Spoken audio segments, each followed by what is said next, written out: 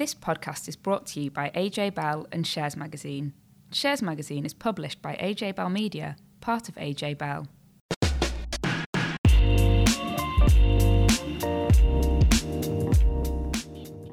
Hello and welcome to this week's Money and Markets podcast. As you might expect, the UK's soaring inflation rate takes a starring role. Joining this week's cast, we've got Tom Sieber from Shares Magazine. Hi, Tom.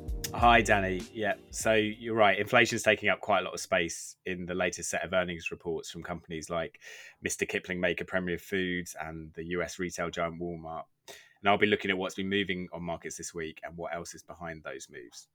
With markets going through, it's fair to say, a very difficult patch, Dan Coatsworth's been picking the brains of someone who's been through bad times as well as the good. James Dupper from Liontrust Asset Management gives his insight into what investors should be thinking about right now. And whilst we're focused on inflation this week, and I'm sure so are many investors, obviously, investing is all about future returns, and we've been asking David Jane from Premier Miton about the trends he thinks will be important longer term. Plus, the latest Twitter twist, plans to change how often the price cap is fixed, and massive upheaval in the cryptoverse.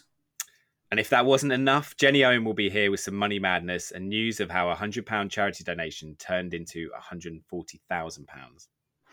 Fabulously huge amount of money from £100. Let's kick off with inflation, talking about, 100 quid turning into 140,000. Not quite that high, but certainly the UK's inflation rate has hit a 40-year high. It came in at 9% today. I don't think there was a great deal of surprise when the numbers came in because, of course, this reflects awful April when we saw the energy price cap increase and consumers having to find an extra £700 a year if they were on that sort of dual fuel standard tariff. And, of course, with no deals available to switch at the moment, then a lot of people are now finding themselves falling onto that. But along with that huge hike, which is one of the things which really has set the UK apart from lots of other countries, the numbers today show that the UK has the highest inflation rate in the G7. But as well as that, there's all sorts of other things which is impacting us every time that we go to, any till at all. Tom, I would imagine that you're also finding it when you pop to the supermarket, when you go and fill up the 100%. Car. Yeah, exactly. I mean, often it's an online shop these days, but when you do it, you're suddenly thinking, how is that? Did I buy some really expensive item? And it's not. It's just... Yeah, you can. It's visceral, isn't it, at the moment? And I think, it's. In my adult life, I can't remember it being like this. So I suppose it's a new experience for me, and I think that's probably true for a lot of people.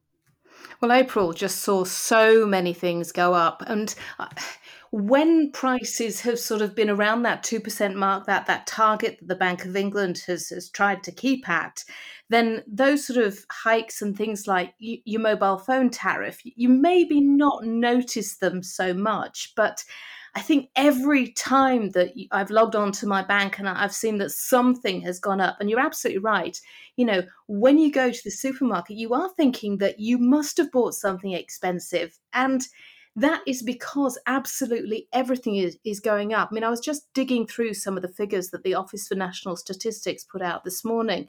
And, you're talking about things like bread and pasta, and they're jumping up by around 10% in some cases, more in other cases.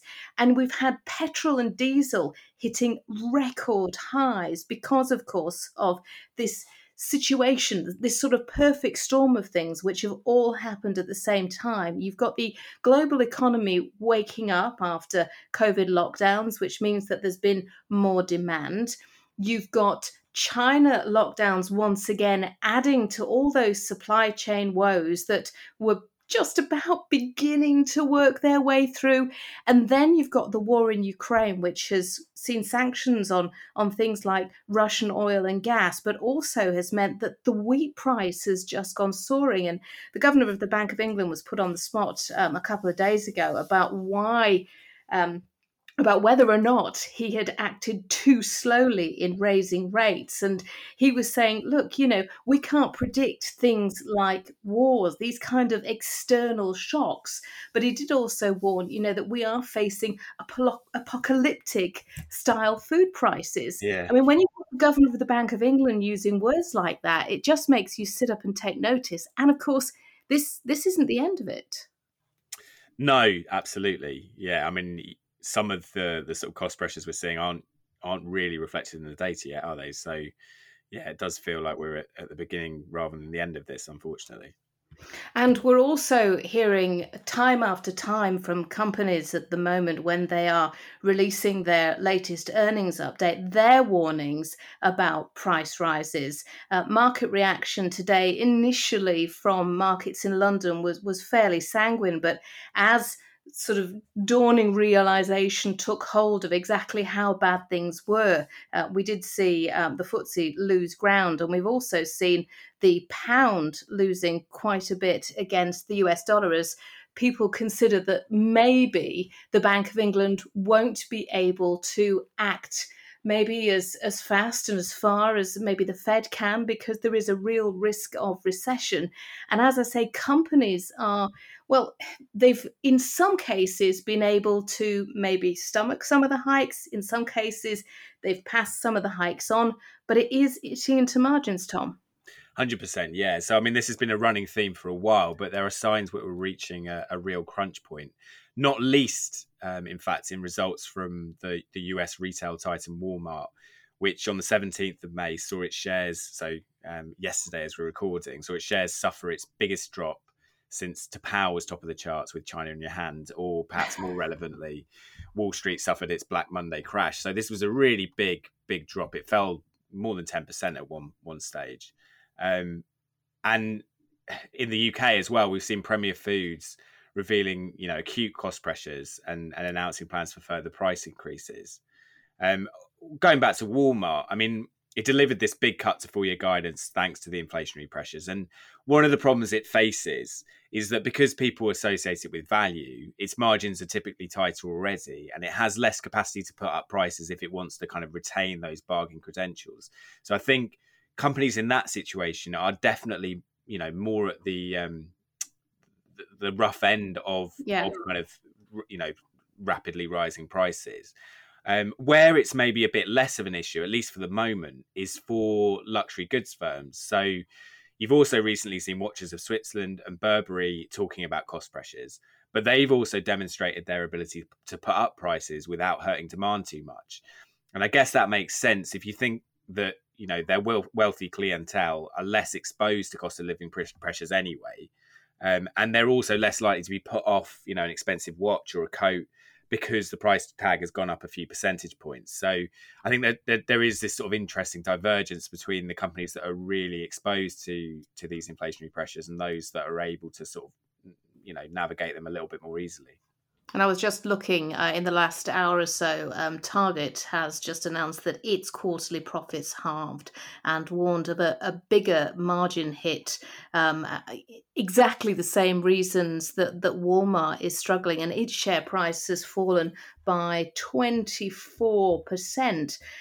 We're seeing huge volatility because investors are really worried about inflation.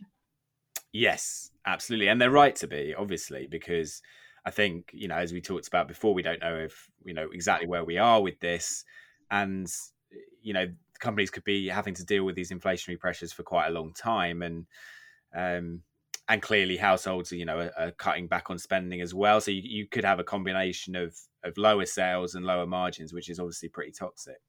Now, inflation's not the only thing that's moved markets. We are going to talk a bit more about inflation. We can't get away from it today. However, some good news from China did give stocks a bit of a reprieve yesterday.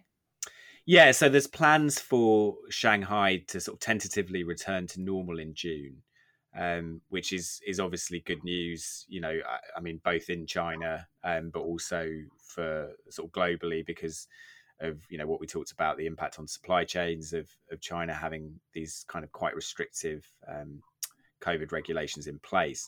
And there's obviously a big incentive for China to reopen if it's going to hit what many people are thinking is an increasingly unrealistic annual growth target of 5.5%. It's clear it's having to weigh the need for sort of to get the economy moving again with the risks associated with what many people perceive as limited vaccine efficacy and lower levels of immunity in the population. And it feels like something's going to have to give at some point with this zero COVID policy. Because China, after the first lockdown, I mean, it came out of the gates fighting. And in 2020, I think it was the only major economy that saw growth. Yeah. But it's been really struggling to, maintain that kind of momentum. And 5.5% at the moment just seems absolutely unattainable.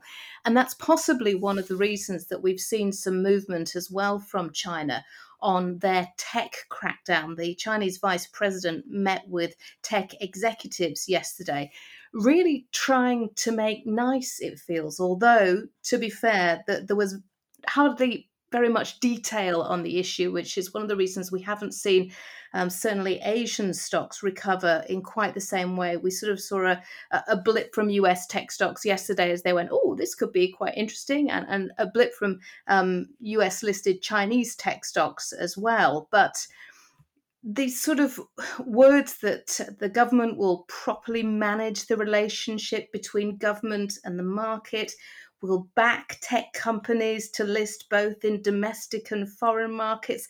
Some of this sounds good, but you've also got to factor in that some of these tech businesses have also taken a pretty big kicking. And certainly, Hong Kong markets didn't really see the same growth as we saw on Wall Street yesterday, because they are concerned about growth prospects. We've seen some job cuts, we've seen some dismal earnings, and in a lot of ways, these tech stocks reflected it in very much the same way as US tech stocks. Yeah, exactly. So, I mean, the trend in the US tech sector has been negative for a while, with the odd sort of day where, you feel like there's been a modest recovery. But, I mean, the benchmark NASDAQ index is down more than a quarter year to date.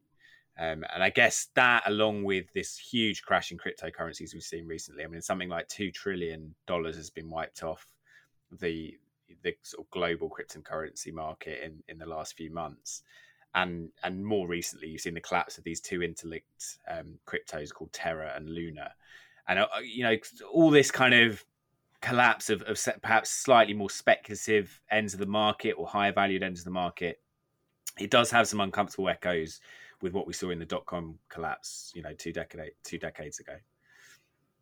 And what really got to me is seeing some of the messages pointing people towards places that they could go to talk if they were feeling particularly bad, if they were considering suicide, because you were having messages from people saying that they'd lost absolutely everything, which, really just gives another warning that you shouldn't put all your money into one basket. That is why diversification is so important. And of course, there's been a huge push again to suggest that regulation is needed. Yeah, exactly. I mean, what you just talked about there is hugely sobering, and obviously, regulation is probably required, because you've got people who, unfortunately, are kind of quite vulnerable in these situations and end up, in sort of disastrous scenarios because they've kind of, perhaps that kind of fear of missing out. Now, with markets going through a very difficult patch, it does pay to listen to the views of someone who's been through the good and the bad times. James Dupper works for Liontrust Asset Management and runs the Edinburgh Investment Trust. Dan spoke to him about what investors should think about when everything around them looks bleak. If you're an investor at the moment and you're sort of worried about what's going on, can you, given your sort of experience in seeing sort of both good and bad times over the years, is there any sort of reason to be optimistic at the moment about the future, and perhaps people haven't quite cottoned on to sort of the positive factors that might still be there? Yeah, I mean, I think the first thing to say is that you generally don't get attractive prices when all the news is rosy. And that's a sort of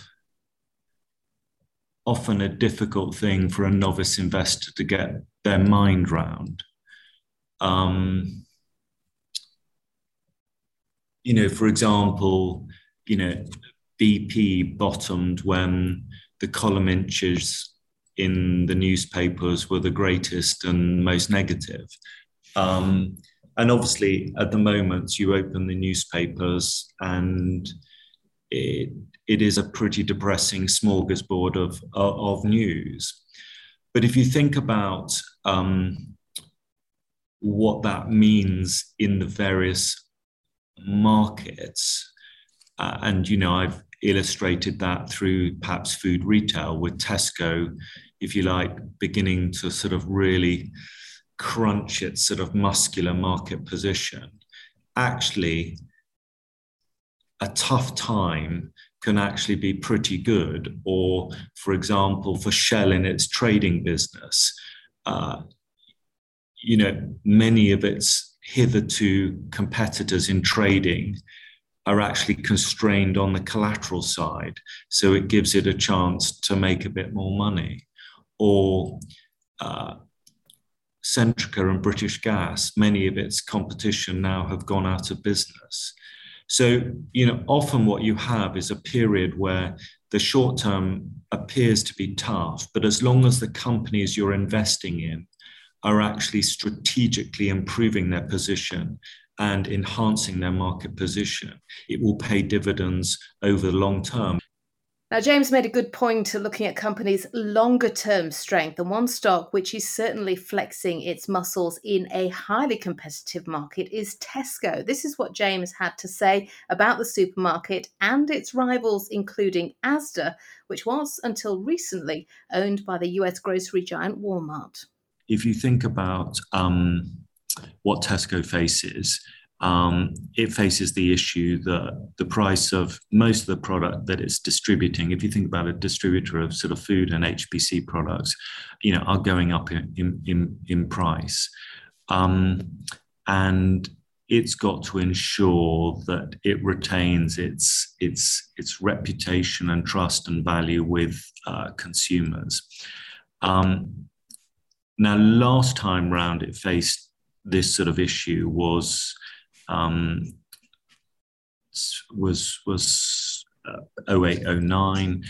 What it had done is made a little bit of a mistake of allowing its price file to rise too much relative to the German discounters and lost a lot of customers. Now, this time round, as you know, what it's doing is it's got the Aldi price match, which is basically designed to say to consumers, look, there's not much point splitting your shop to save a bit. And also what it's got is it's got the club card dynamic.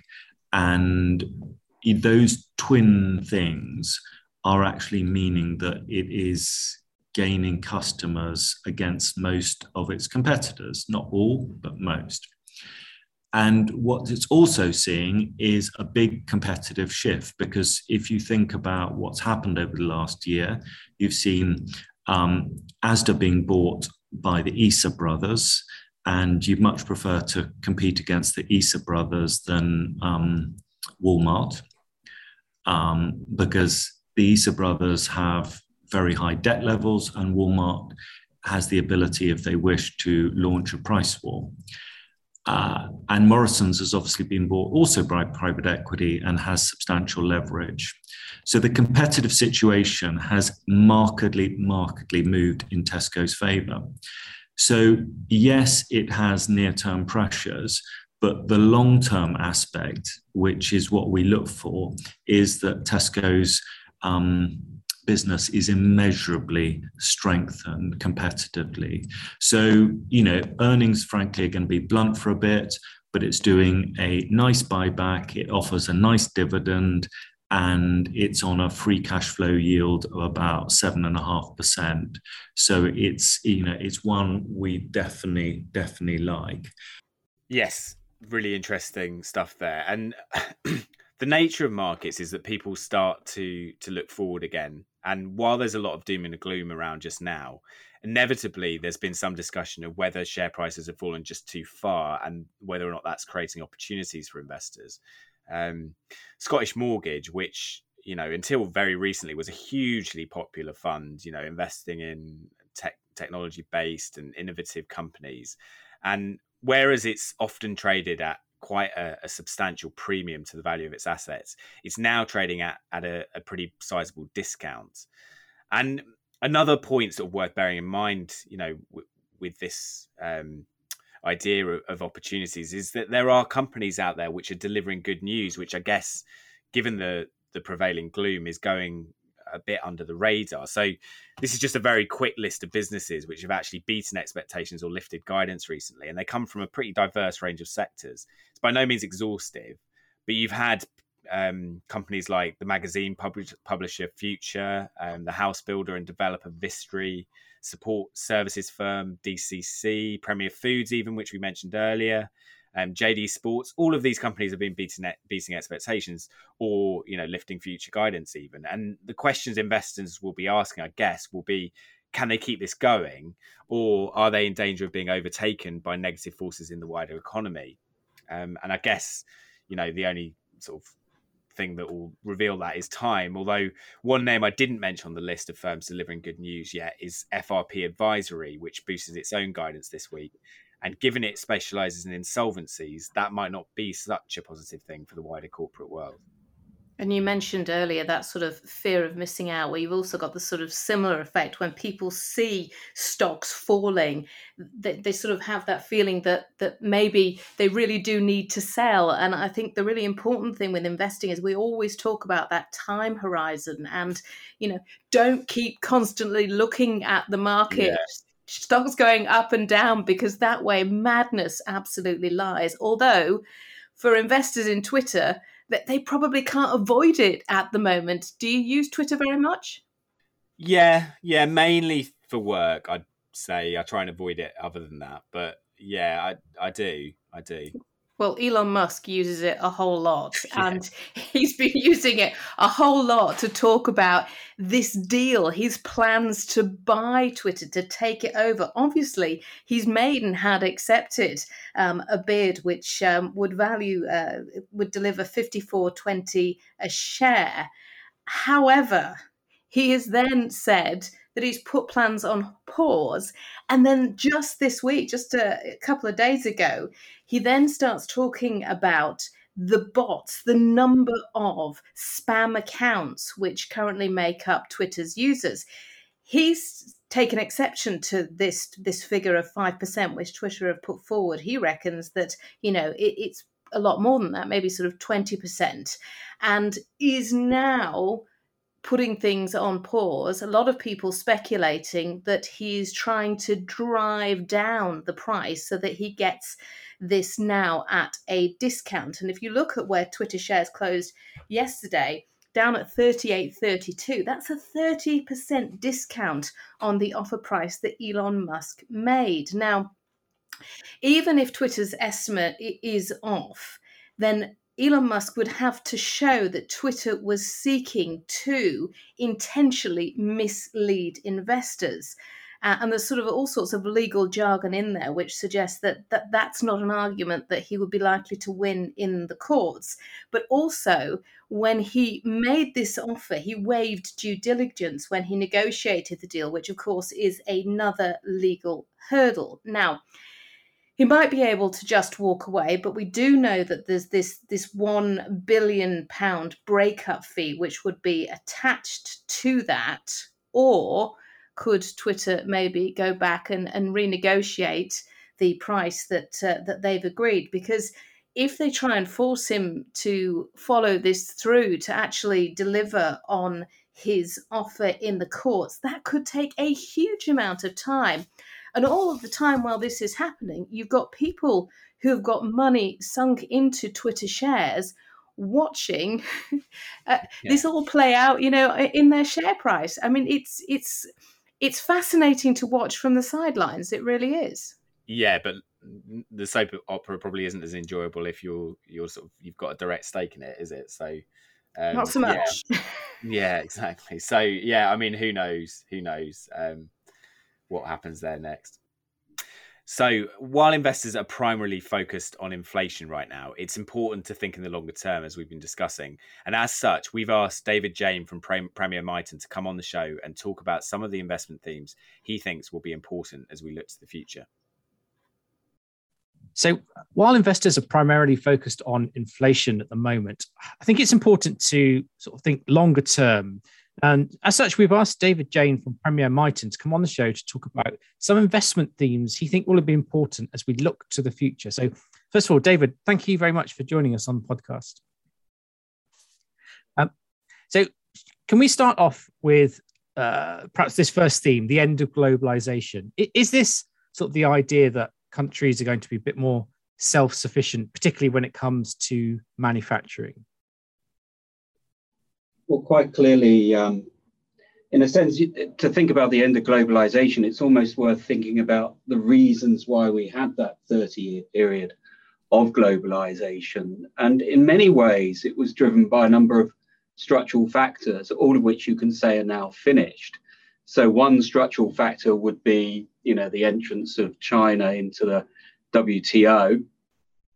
Clearly, businesses are increasingly feeling a little bit concerned about their dependence on Chinese manufacturing, particularly with the hard lockdowns going on in China, the closure of the ports, supply chain delays, and so on and so forth. And so we can say that factor, the intense desire to outsource to China has clearly moved away.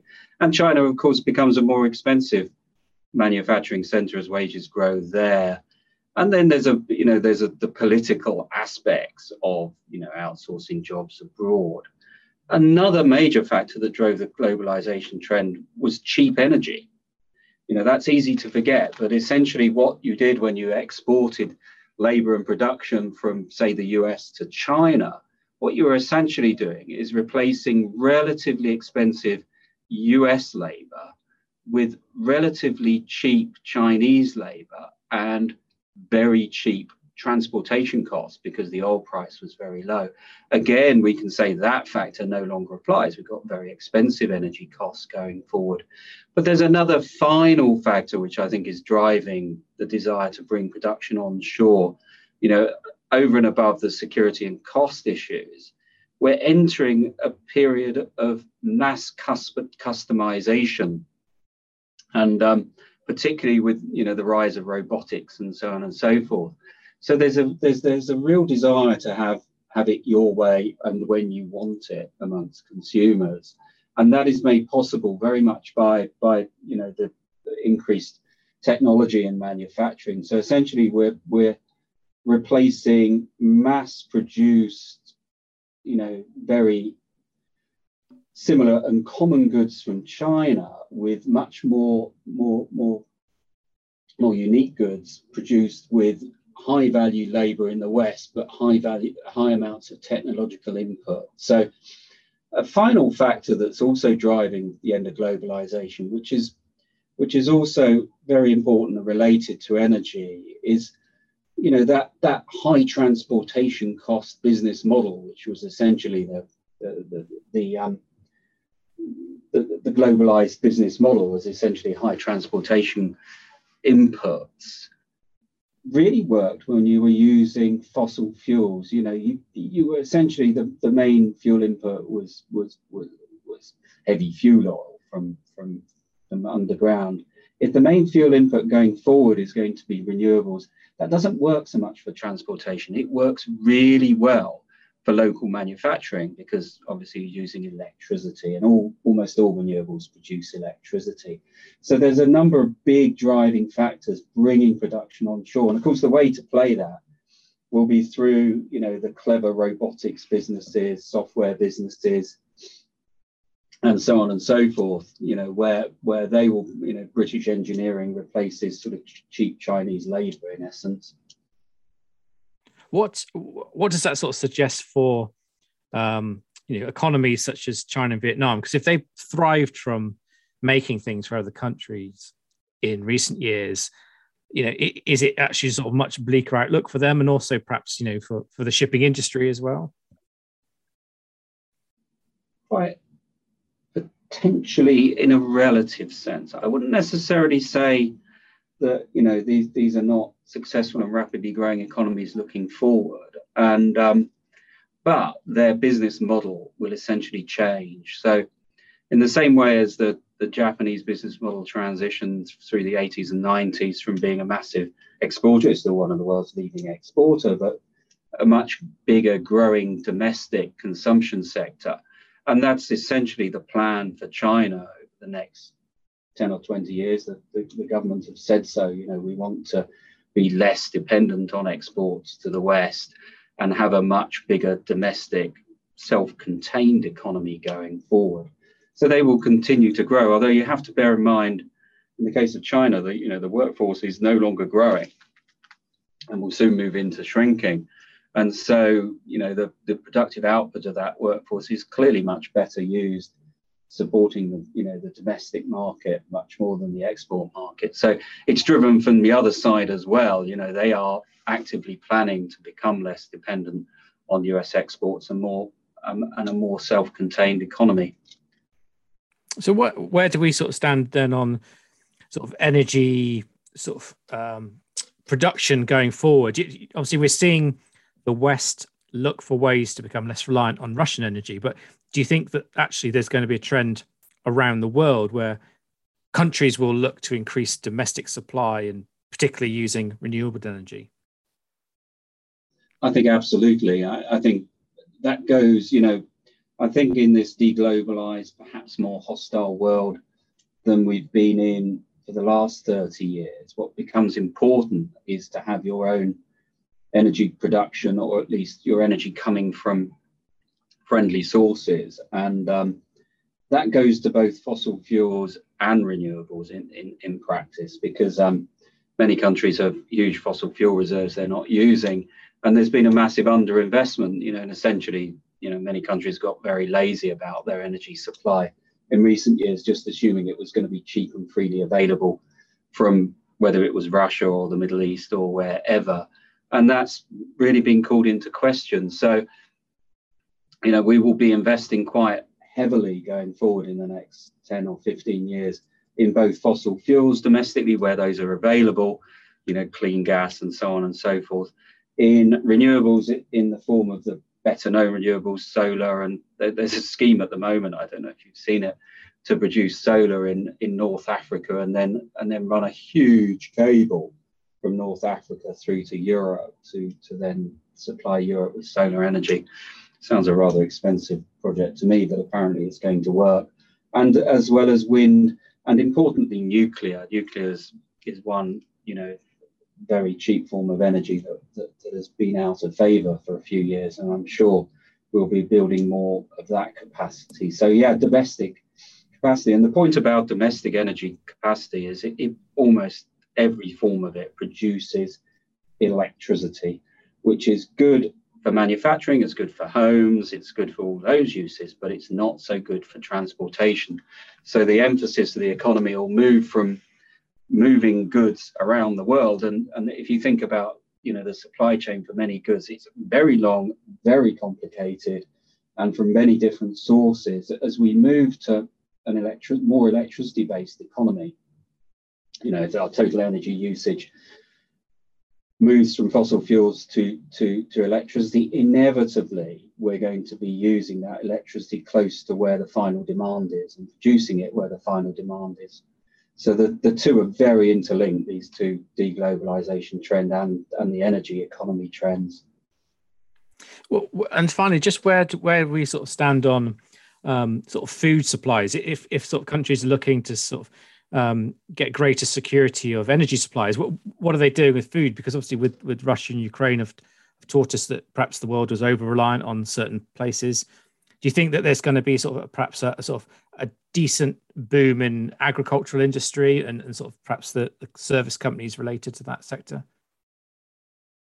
Absolutely. Over the long run, actually, there's a very simple way of thinking about what is food. Food is essentially farmland, soil, plus fossil fuels, plus a small amount of human input. But primarily, whether it's fertilizer or tractors or the transportation of that food, all of that is coming from, to a lesser or greater degree, from fossil fuels. So essentially, as the cost of fossil fuels go up, the cost of food goes up.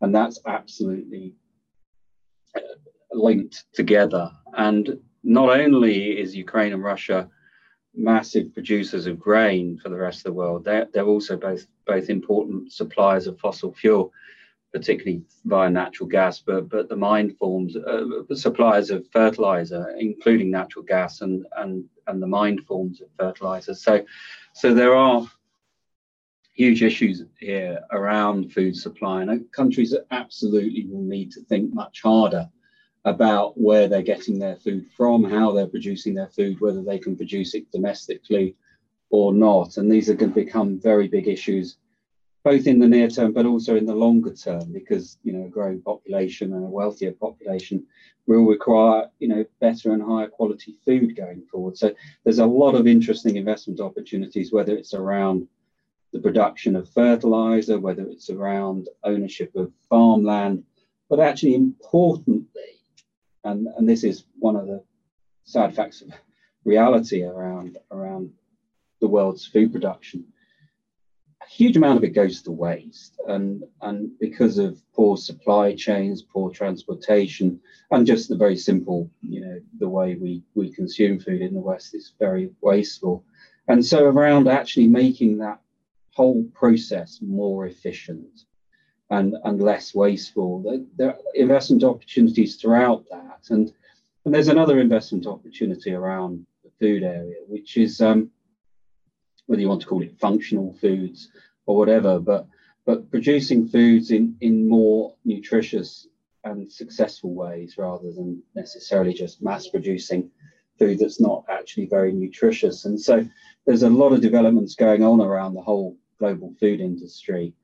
And personally, I think it's going to be a very interesting trend, and there's so many different ways to invest in it, whether it's the very basic production part of it, but also through the sort of technological developments in how food is produced and how it's better produced and more efficiently and more nutritiously produced going forward. And a lot of public interest actually in that area as well.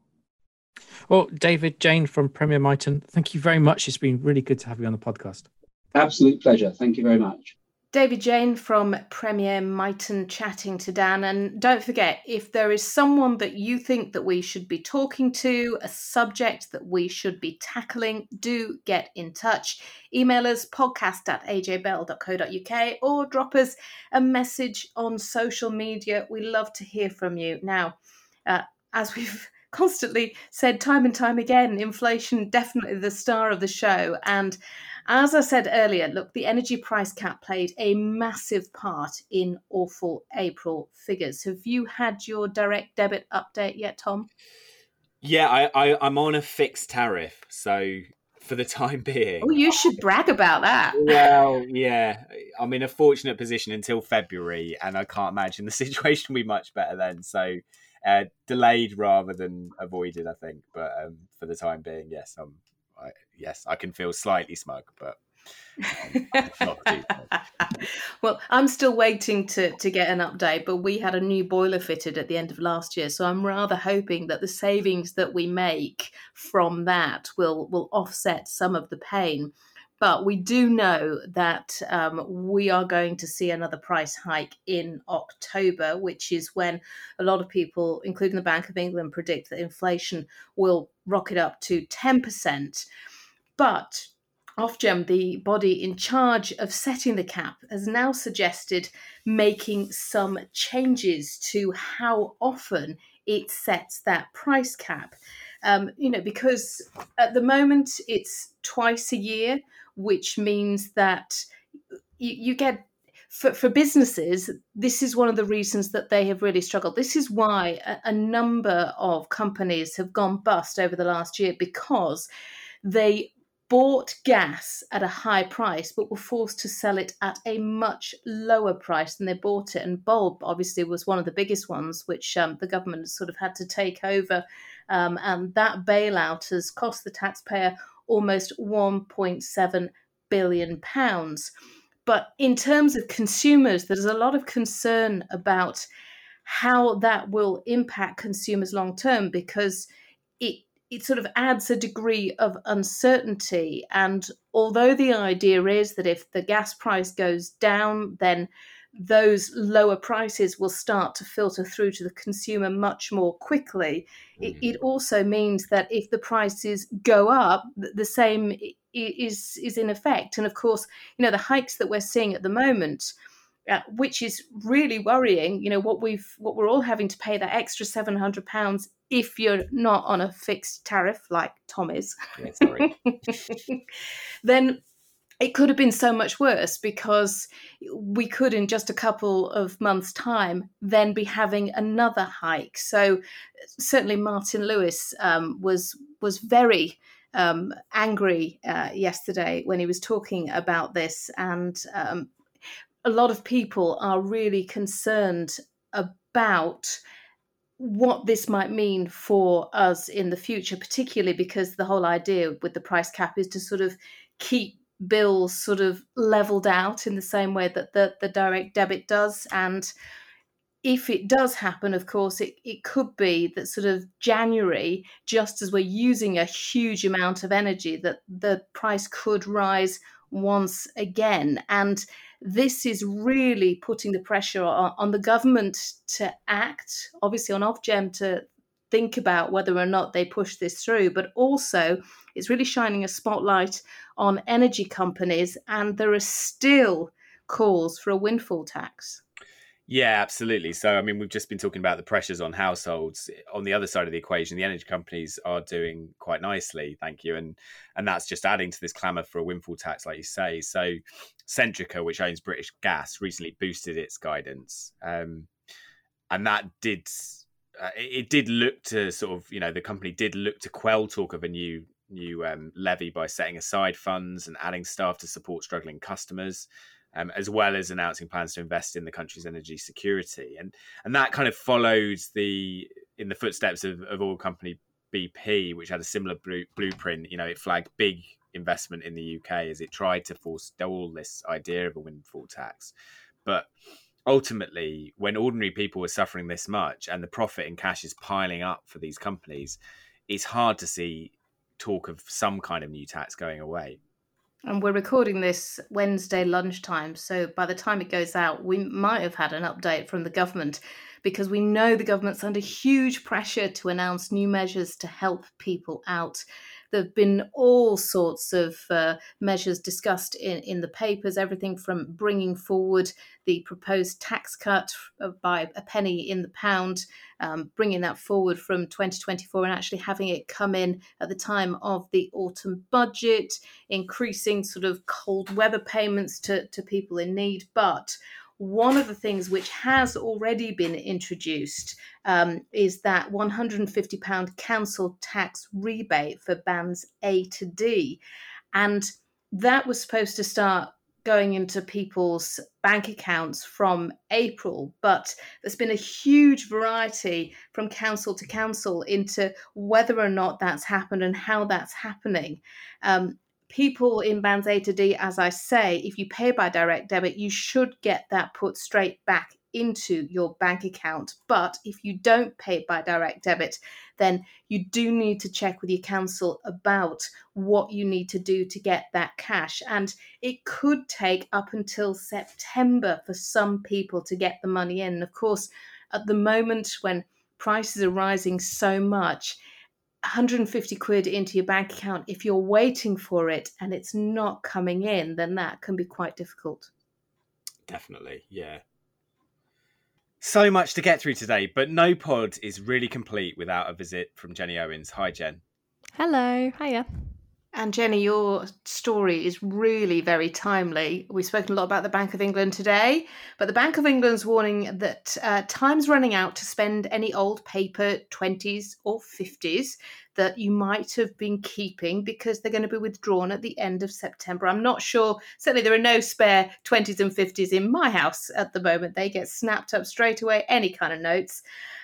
You're still going to be able to exchange them at the Bank of England after that date. But if you can, you might possibly want to keep hold of one or two, maybe put them away for your kids or your grandkids, and they might end up being worth more than face value, though possibly not as much as one banknote found in a charity donation tin, Jen. Yeah, so also with what you've just said there, Danny, I remember when the new £5 notes came out and everyone was looking for ones with AA on the serial code. So I think I've got one of those. I think I've got one of those tucked away somewhere, but it's in no way as good as this story, which basically this week a rare banknote has fetched a charity a whopping donation after the £100 note was donated to a charity shop in 2020 anonymously. One of the volunteers at Oxfam in Brentwood, Essex, deserves a massive pat on the back after putting aside a rare £100 note from the time of the British Mandate in Palestine, instead of putting it in the miscellaneous section for a few quid. At auction recently, it sold for a gigantic £140,000, despite experts setting a £30,000 estimate. The rare banknote was issued during the British Mandate in Palestine in 1927, issued by the League of Nations in 1920. Bidders headed online from all over the world, including the US and the Middle East, and in the end, all the proceeds obviously went to Oxfam's charitable work. It's only one of less than 10 known to exist, so no wonder it fetched such a large sum. That is a huge amount. And I would imagine that guy was probably so close to just, putting it out somewhere, maybe with other notes, but 140,000. Yeah, he definitely deserves to be made Employee of the Month or Volunteer of the Month. 100%, yeah, definitely. That would be so cool, wouldn't it, to find a note that was worth up? I don't know, even more than face value would be very exciting. Absolutely. Too right. That's all we've got time for this week. Thank you so much for sitting in the hot seat again, Tom. Next week, I'll be joined by Laura Suter with the latest in her cost of living season, talking about credit card perks. Tom Selby will be here with the Pensions Corner, and we'll be getting the lowdown on industrial REITs. Hope you can join us then. Bye. Before you go, please remember this podcast is for educational purposes, and the views expressed don't necessarily reflect those of AJ Bell or Shares Magazine. The podcast isn't telling you whether certain investments are suitable or not. And don't forget that the value of investments can change, and you can lose money as well as make it. It's also important to remember that tax rules apply, and that the way an investment performed in the past may not be the same as how it behaves in the future. If you want help, go see a qualified financial advisor.